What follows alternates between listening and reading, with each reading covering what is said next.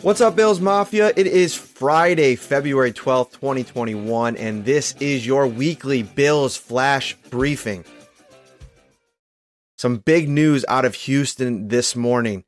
J.J. Watt, we've been talking about him a ton over the last couple of weeks as a potential target for the Bills.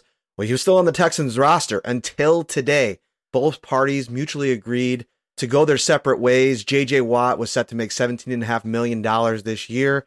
But instead, the Texans release him with no dead cap penalty, which means he'll become a free agent, and the market for J.J. Watt is expected to be quite fierce. According to DraftKings, the Bills have the third best odds of any team to sign J.J. Watt at plus 1,000.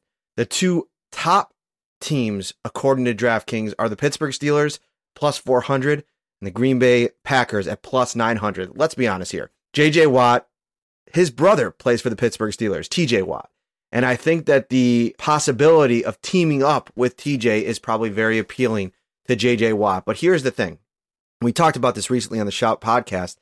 The Bills are probably positioned alongside the Chiefs as the two top powers in the conference moving forward. They have a MVP caliber quarterback in Josh Allen. They have a lot of weapons on offense, and they have a lot of pieces on defense. And I know that defense didn't play well against the Chiefs. You talk about Tre'Davious White, the safeties, Ed Oliver on the interior, Star Lotulelei coming back, and a young linebacker. Whatever you think about him, Tremaine Edmunds is a two-time Pro Bowler.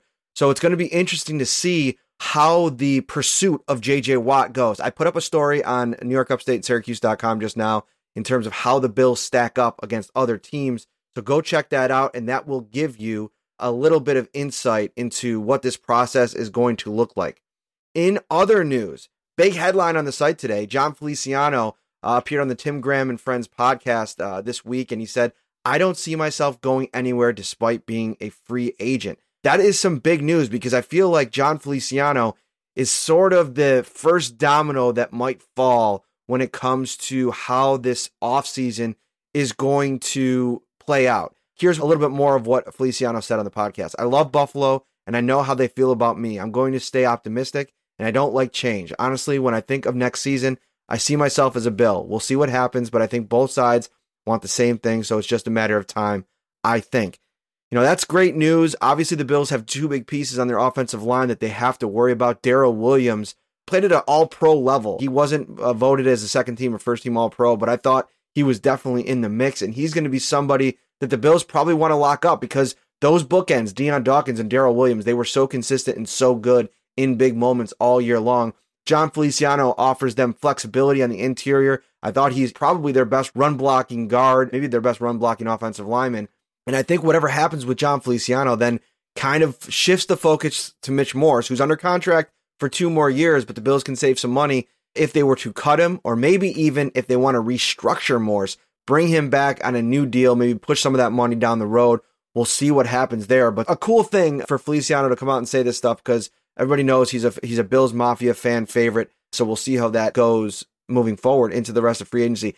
Big week on tap next week. We are going to start diving into a lot of different parts of this offseason. We will have our big top 50 free agent targets for the Bills, and that's a Bills-specific list. So you could probably search right now on all the different platforms and or different websites and find top 50, top 100 free agents. But, you know, you're not going to see Dak Prescott in our list. You're going to see a very Bills-centric list, and that's going to be out sometime next week. We will also have the cut candidates. We'll talk in depth about all the cut candidates and then the Bills free agents. I think the following week we'll start diving in to the potential Bills free agents and how things are shaping up with those gentlemen. My good friend Ryan Talbot will be back on the Wednesday show next week. I am Matt Perino. If you would, head over to YouTube, find our YouTube channel. It's Buffalo Bills on NYUp.com. Subscribe, and if you're listening on our podcast platform, thank you. If you want, leave a review. We appreciate you guys subscribing and supporting us. Have a great week, and we will see you next week.